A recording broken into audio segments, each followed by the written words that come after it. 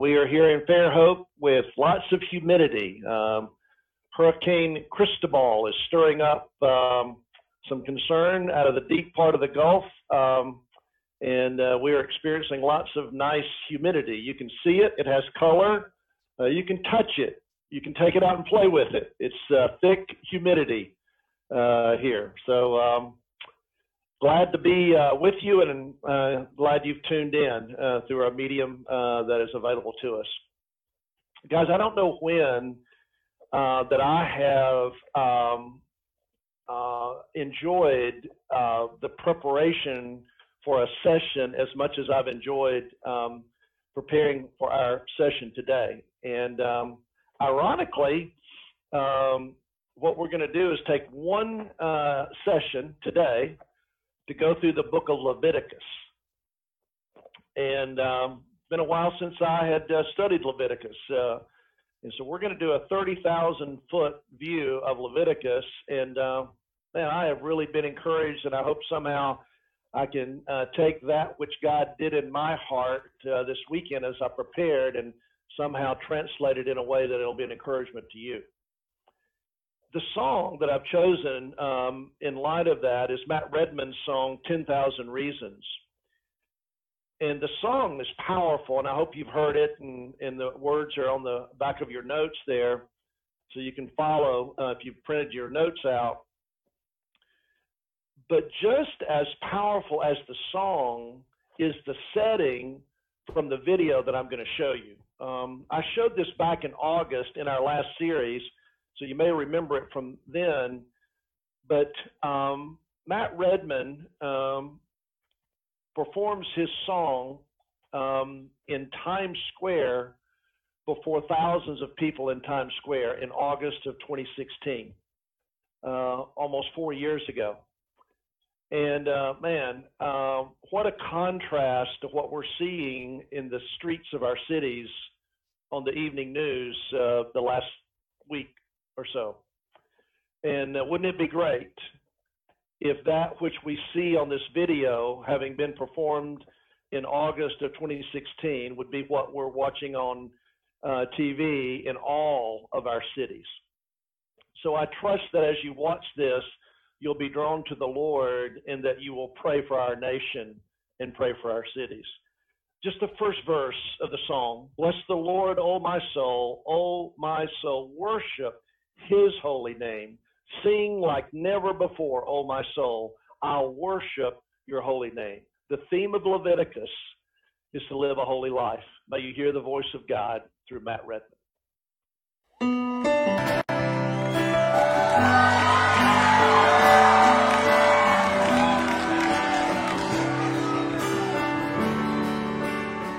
You guys take it. Bless the Lord, oh my soul, oh my soul. Worship his holy name. Beautiful. And sing like never before. Oh my soul, I worship your holy name. Jesus, when the sun comes up, it's a new day dawn. It's time to sing your song again. Whatever may pass and whatever lies before me, let me be saved when the evening comes. Even though the song goes down in Times Square tonight, let's sing. Bless the Lord, oh my soul, oh my soul. Worship his holy name. Sing, sing, and sing like never before. Oh my soul, I worship your holy name.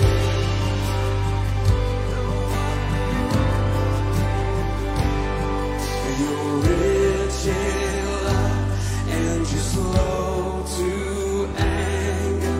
Your name is great and your heart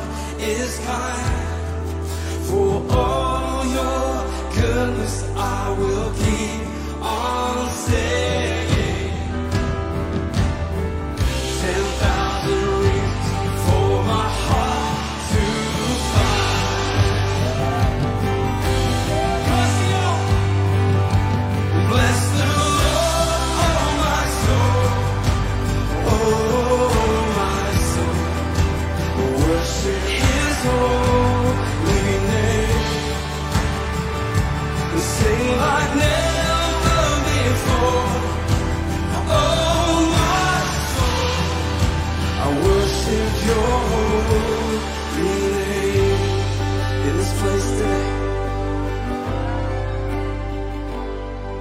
And on that day when my strength is failing, the end draws near, and my time has come, but still my soul sing your praise unending.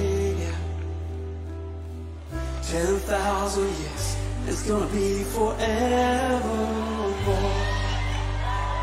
Oh Jesus, on that day when my strength is failing, oh yeah, the end draws near, and my time has come. Jesus, still my soul will sing your praise. Oh, never day. Oh. 10,000 years and then forevermore. Did you know it's gonna be forevermore? Come on. Bless the Lord, my soul. Oh, my soul. Worship His holy name. Say, like never before.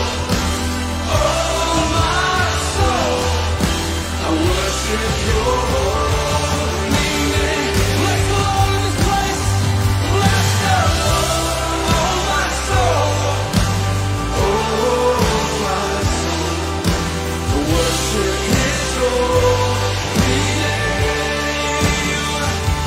Sing like never before.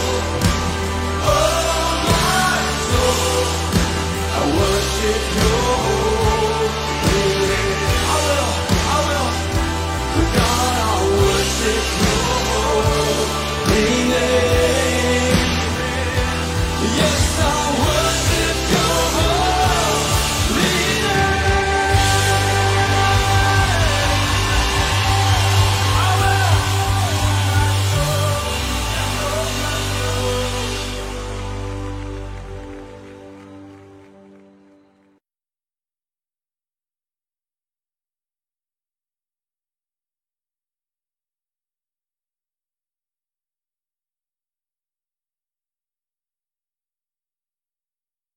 My heart is moved by that song.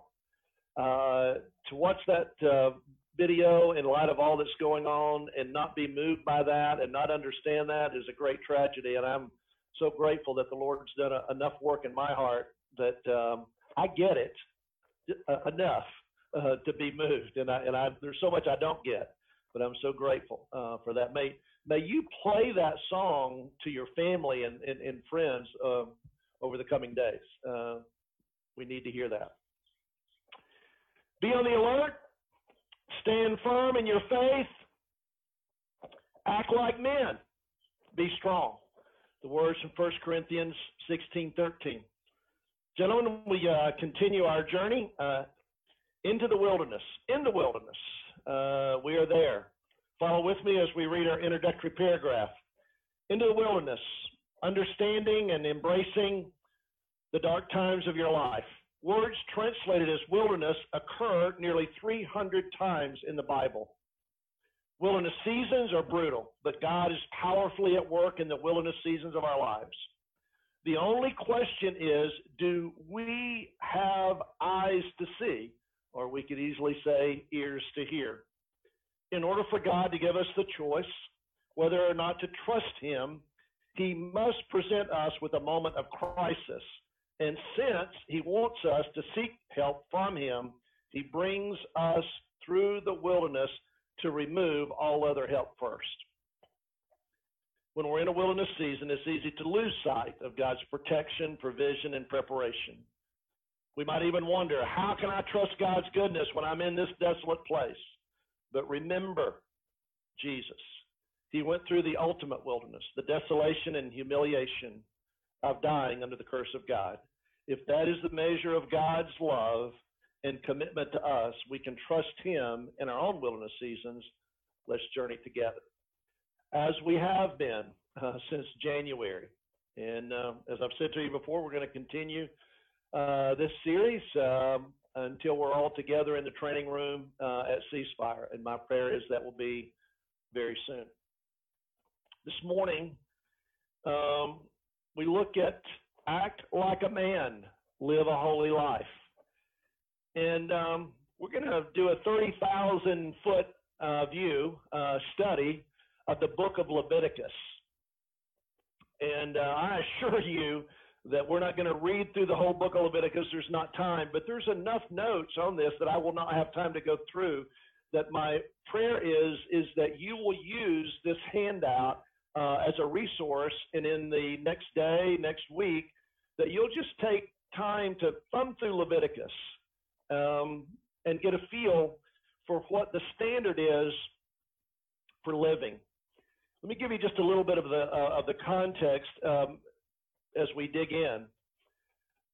Again, God brought the children of Israel out of Egypt. He gave them a resurrection experience by bringing them through the Red Sea. And as we've said through this whole series, the Red Sea to the Old Testament believers was the Resurrection Sunday.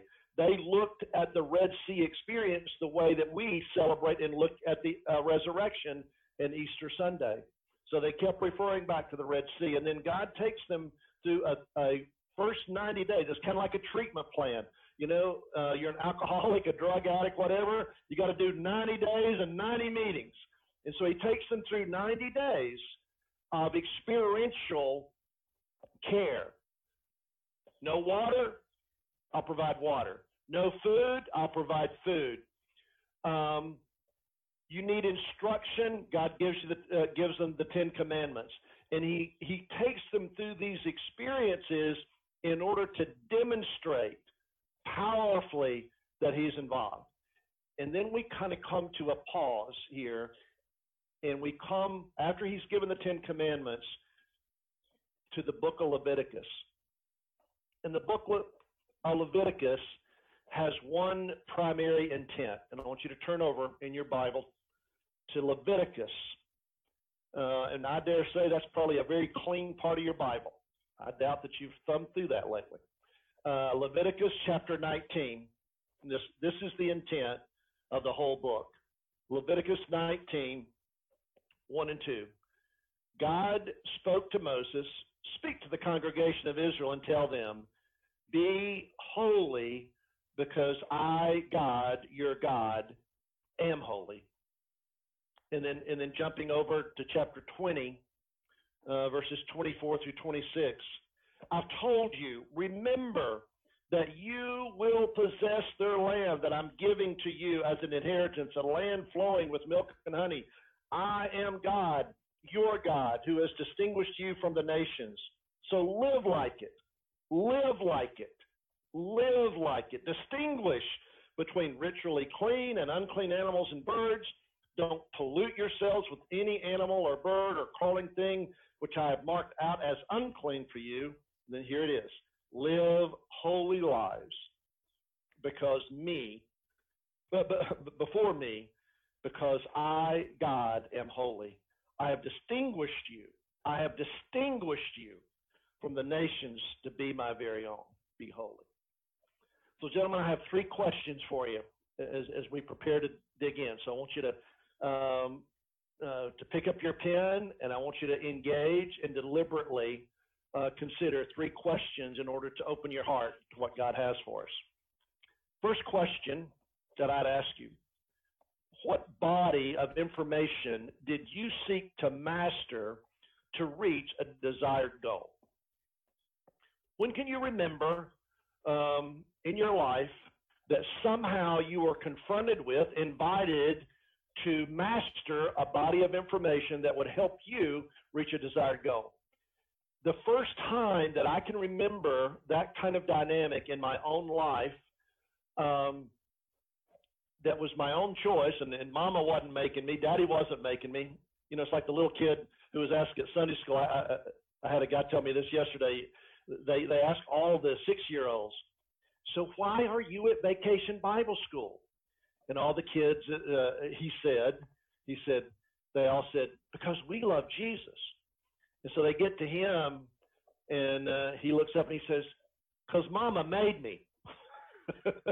And that he was probably the only honest one in the whole group, because they had all been taught to say Jesus is always the answer in Vacation Bible School or in church.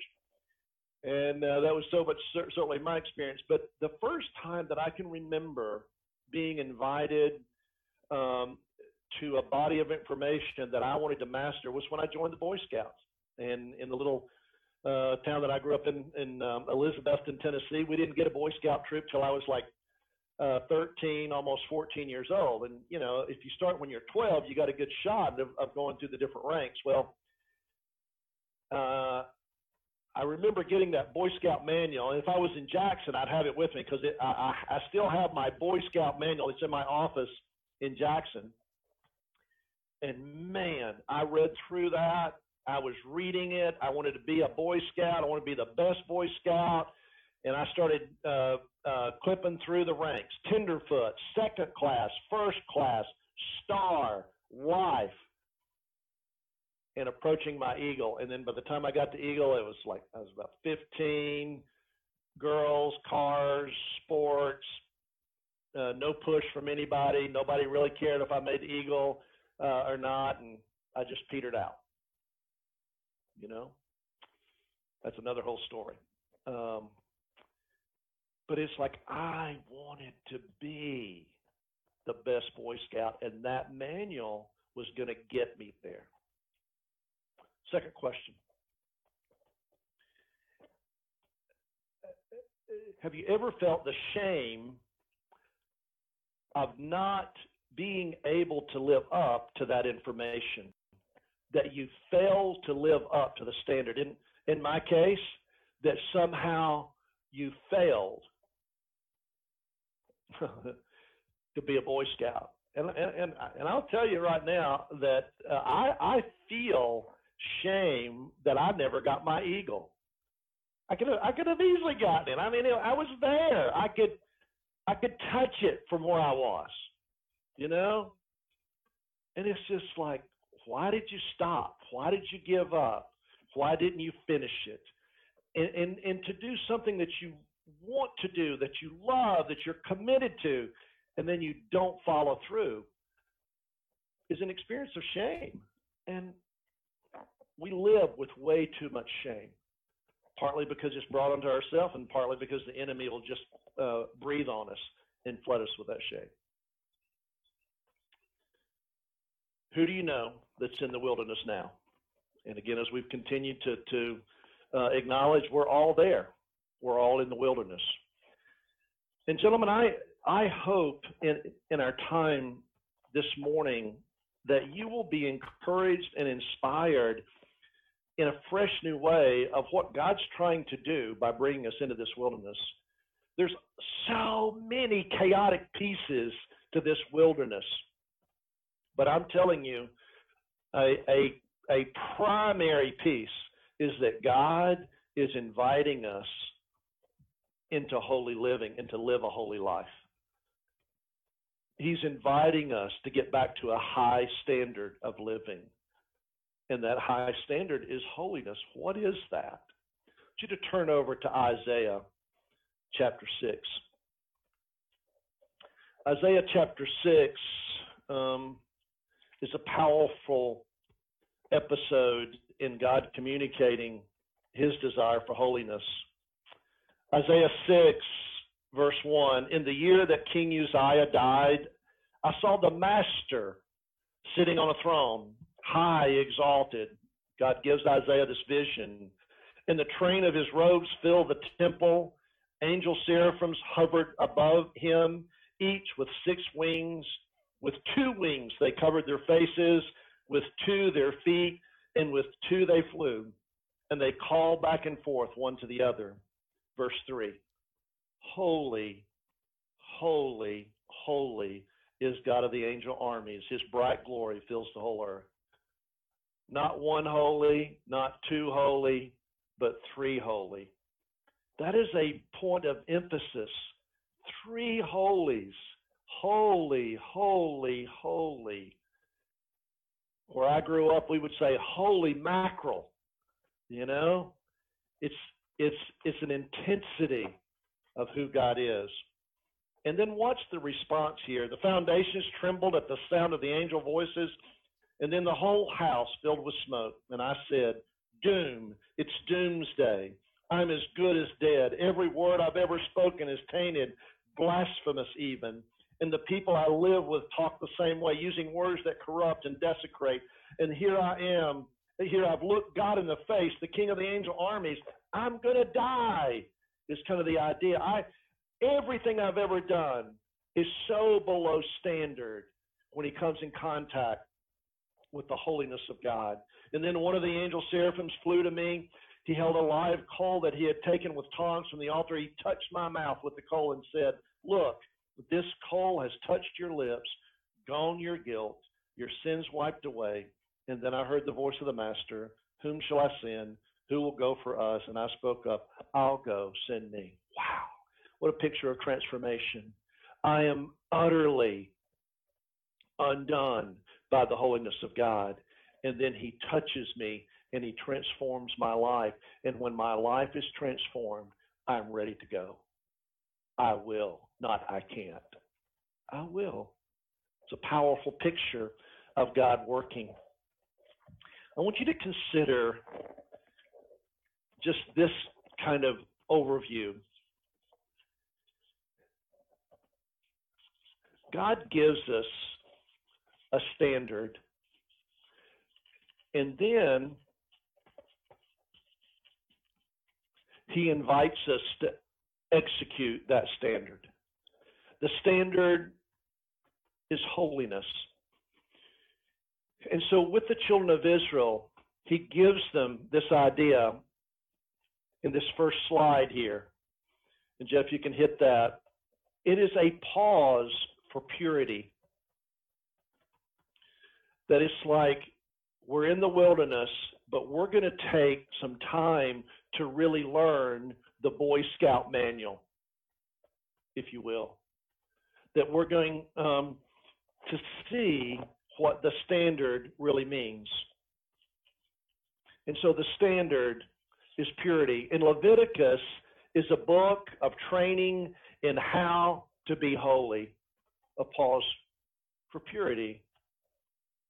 It's like a really good timeout in a sporting event. Chaos is going, and it's like, let's take a timeout. And Leviticus is an extended coach's instruction, a coach's detailed, meticulous preparation for living holy. I love it in a sporting event when the microphone and the camera can zoom in and you see a very skilled coach executing a timeout well. Leviticus is that timeout. And all through Leviticus, through the numerous pictures, what God is communicating in this standard is, I'm with you. I am with you. I am with you. All the detail, the holy ground is present. The holy God is present. He's virtually in every detail of our lives. And when you begin looking at the meticulous book of Leviticus, and again, what Bible reader, having committed to read through the Bible in a year, starts out with great enthusiasm and skids to a screeching, mud-filled halt in the book of Leviticus. And as we get lost in all the detail, I think it's so much better to at least begin with a 30,000-foot view of what's the goal. And the goal is holiness. And numerous passages teach us that. But what God is interested in all of that detail, is simply transformation. Now, I want to give you the New Testament summary of the book of Leviticus in a certain sense. Turn over to Romans chapter 12. In Romans chapter 12,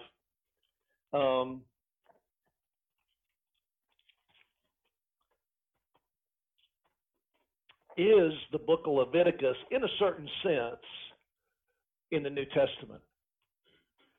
So listen to this, Romans 12, 1 and 2. So here's what I want you to do. God helping you. Take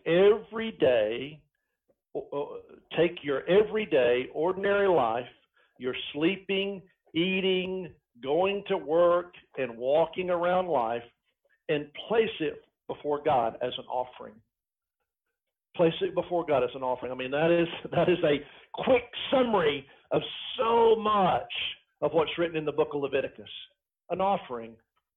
If you sat down and read through Leviticus, offering after offering after offering, this passage, that phrase would mean even more to you, because there's numerous offerings in Leviticus. Embracing what God does for you is the best thing you can do for Him. Receive what He's doing. Don't become so well adjusted to your culture that you fit into it without even thinking. Man, I'm telling you, that passage scares me to death, because I see, from my perspective, so much going on around us that we are being culturalized. We're not being transformed. We're like frogs in a pot. We're being cooked, and we don't even know it. Don't be conformed to your culture. Instead, fix your attention on God. You'll be changed from the inside out. Readily recognize what He wants from you and quickly respond to it. Unlike the culture around you, always dragging you down to its level of immaturity, God brings the best out of you, develops well-formed maturity in you. Live a holy life. Live a holy life. The book of Leviticus. Wow. We could spend days on this. But the book of Leviticus is a book for God's people, showing how God is to be approached and worshiped. There is a standard. Now, what I have in your notes is just an overview and a quick summary. God invites us to get right. He's telling the children of Israel there's a right way and a wrong way to do life. And this get right, the sacrifices spoke of the blood that saved, and it is a picture of the Lord's Supper that reminds us of Christ's death on the cross in the way that we're redeemed. And there's 5 offerings in this get right. There's the burnt offering, and that is to summarize the idea of surrender to Christ. Every burnt offering was intended to communicate surrender, and that's Leviticus 1. The grain offering was to communicate service in Leviticus 2. Fellowship offering was to communicate serenity of Christ in life, Leviticus 3. The sin offering was the idea of substitute of Christ for sin, Leviticus 4 into 5. And then the guilt offering that Christ satisfied. Burnt offering, grain offering, fellowship offering, sin offering, guilt offering. All a picture. And then the high priest. The Levites, obviously, with the priesthood. And the high priest offered the prayers and praises and sacrifices of the people to God in their behalf. And all of a sudden, in Hebrews, we see that Jesus is the high priest. Even in Leviticus chapter 11, there is food to eat and not eat. Read that. Go on that diet. Lose the 20 pounds that you need to lose. Leviticus chapter 11, food to eat and food not to eat. And then the most special day of the year for the Hebrews, the Day of Atonement. It was followed the Feast of Trumpets by 10 days. And this was the most solemn day of the year of God's chosen people. And on this day, the sins of the nation were confessed, and it led to forgiveness. And 1 John 1:9 is a picture of that. And then there were the feasts, numerous feasts. And the feasts spoke to the food, and that was a picture of the bread of the communion. So many of the offerings was the blood of the communion. The feasts were symbolic, a picture in great detail of the bread of communion. of the broken body, the food, Feast of the Sabbath, the Feast of the Passover, the Feast of First Fruits, the Feast of Trumpets, the Feast of Tabernacles, and then even the sabbatical year and the year of Jubilee. God spent great detail giving the children of Israel in the book of Leviticus a plan of holiness. Live a pure life. Take time to learn what that looks like. Be trained. Understand. Hear the voice of God. I'm with you. And be transformed. Different person. I want to show you a clip out of, again, Band of Brothers, Easy Company. And this is a continuation of an interview with the real guys. This is not out of the Band of Brothers movie, but just a interview with Major Dick Winters and his other officers. These guys lived an incredibly holy life in the sense of what they were called to. Many of them gave up their lives. And there is a picture of purity, of commitment that I find to be holy ground in the way that they were called. Watch this. It was a situation there where everybody was happy to see the war coming to an end, and the Germans didn't really have that much of a heart for it, and they realized that the end was there. We used to say only good crowd is a dead one. Well, but there was something in there that, hey, that was a kid. Most of them were kids. We all were kids. They had a job to do the same way as me, so we went about and did the job that we had to do. I think we thought that the Germans were probably the evilest people in the world. But as the war went along, we found out also that it wasn't the Germans per se. A lot of those soldiers, I've thought about this often. That man and I might have been good friends. We might have had a lot in common. We might have liked to fish, he might have liked to hunt. You never know, Of course, they were doing what they were supposed to do, and I was trying to do what I was supposed to do. But under different circumstances, we might have been good friends. A very unusual feeling, it's a very unusual happening, and it's a very unusual bonding. We knew that we could depend on each other. And so we were a close-knit group.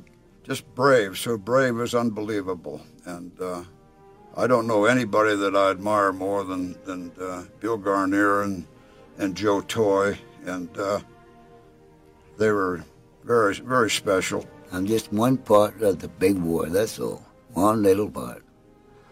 And I'm proud to be a part of it. Sometimes it makes me cry. The real men, the real heroes, are the fellows that are still buried over there and those that come home to be buried. Seemed like you thought that you could do just about anything. And after the war was over and you came back out, well, you lost a lot of that. Or at least I did. I lost all that confidence. Well, he's hoping to stay alive, that's all. Yeah. Mm-hmm. Henry V was talking to his men. He said, from this day to the ending of the world, we in it shall be remembered. We lucky few, we band of brothers. For he who today sheds his blood with me shall be my brother. Do you remember the letter that Mike Ranney wrote me? You do. Do you remember how he ended it? I cherish the memories of a question my grandson asked me the other day when he said, Grandpa, were you a hero in the war? Grandpa said no.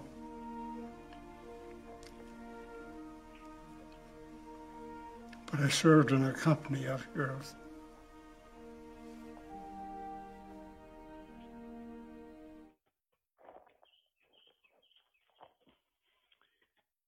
I never get tired of hearing the stories of these guys who really fought in real combat. To me, that is such a picture in more of a tangible way of the spiritual battle that we face every day and the guerrilla warfare that's going on in our own hearts with the enemy. And just to see these guys who really fought. And as Major Dick Winter says to his grandson, you know, Granddaddy, were you a hero? And I love that when he says, you know, no, but I served with a lot of heroes. And guys, I feel that in our men's community, in our church, men that really love the Lord, and I get to call my friends, and my good friends Dan and Paul are here with me on the patio, and these guys are warriors. Where would I be without men like this around me? And we all need that kind of encouragement to continue on. And when God was bringing the children of Israel through the wilderness, it wasn't just about suffering and going through hard times. Their suffering was connected to a bigger purpose. And that's what God wanted them to understand, is that the bigger purpose was a standard of holiness, and that he was training them for a reason. And the reason was something that they couldn't even achieve. Now, I would say this, that I have a yardstick here, and the standard is 36 inches if we use that as the standard. And God was trying to help them through the whole book of Leviticus with numerous offerings, numerous feasts, all kinds of detail, great detail. What a manual of what it meant to live by the standard. And he called them, if you will, to understand my metaphor, to be 36 inches. And you know what? He set them up for failure. He set them up for failure. Because he said the standard is 36 inches. I want you to be committed to 36 inches. I want you to strive for 36 inches. But in the execution, you'll never do it. 3 inches maybe? You know, really, really good guys that I admire, 10 inches. 10 inches. But man, 36 inches, impossible. But here's what he's trying to teach us in the execution. First of all, you have got to have imagination. And imagination is the opposite of being wooden and rigid. It's like you cannot take the book of Leviticus and say, okay, I'm going to be 36 inches. But it's no, God is wanting us to close our eyes and see with the eyes of your heart. Again, follow with me on your notes if you've got this. When it comes to the Christian faith, a religious system centered on surrendering your life to a God whom you cannot see, touch, or hear, imagination becomes a vital element. Imagination is not the ability to conjure up what is unreal, but the capacity to see what is real but unseen. We are to see with the eyes of our heart. When I see with the eyes of my heart and I see men who are seeking to master the manual of God, to become the best men that they can, I see the holiness of God. The eyes of my heart show me men and women who love God, but they are imperfect, but I can see a picture of holiness. Imagination. And then we're to live pure lives. We're to do nothing that would defile us as best we can. I fall short of that every day. But in no way, because I fall short, is the standard compromised. You know what matters? There's a lot of talk about what matters. You know what matters? Holiness. Holiness is what matters. And man, I don't talk enough about it. I don't think enough about it. But when I'm confronted wonderfully in the book of Leviticus, it's like, wow, there's a standard here of 36 inches. And I'm so glad there is. I can remember when I got my first Boy Scout uniform, and I learned how to roll that neckerchief and slide the slide up, and then I got a sash, and I had my merit badges on that sash. Dude, I was the dude. And then I think in February or something, there was a day when you wore your Boy Scout uniform to school. Man, that was great. I was proud. I want to wear God's holiness as something that I'm proud of, that I can never attain, but I'm not going to compromise. Because I believe that is my calling. Not everybody's called to be a pastor. Not everybody's called to be a priest. Not everybody's called to be a doctor. Not everybody's called to be a counselor. We were just talking here on the patio. One of the things that's amazing to me is just how God's common grace keeps everything balanced. You know, not everybody wants to be a NASCAR race driver. Everybody would be turning to the left, you know.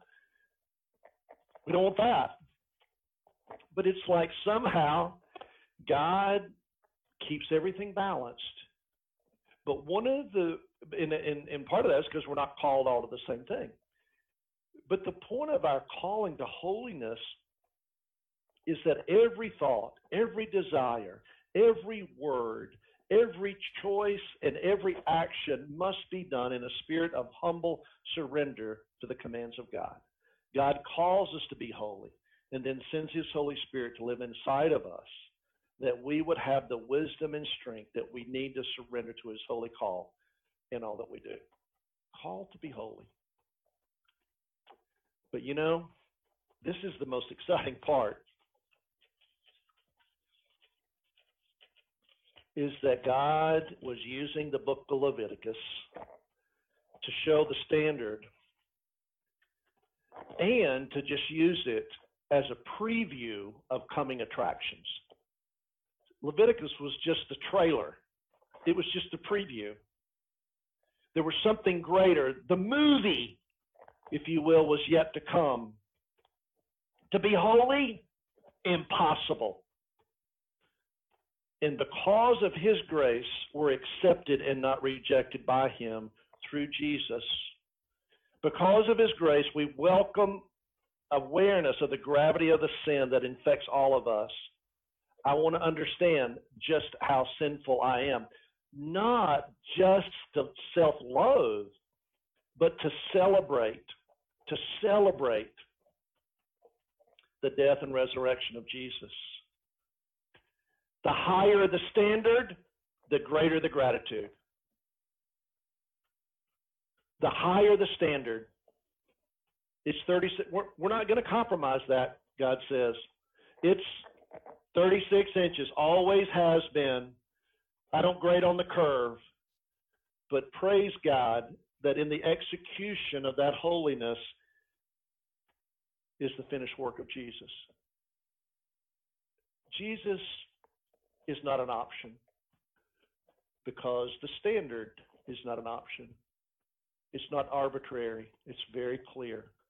Established through the book of Leviticus and fulfilled and executed through the birth, death, and resurrection of Jesus. May you live a holy life. May you truly act like a man. Let's close in prayer. Father, I thank you so much for your word, for your magnificent imagination that teases it out in so much detail. Help us to see and hear with the eyes of our heart. Thank you in Jesus' name. Amen. Have a good and safe week. See you next week.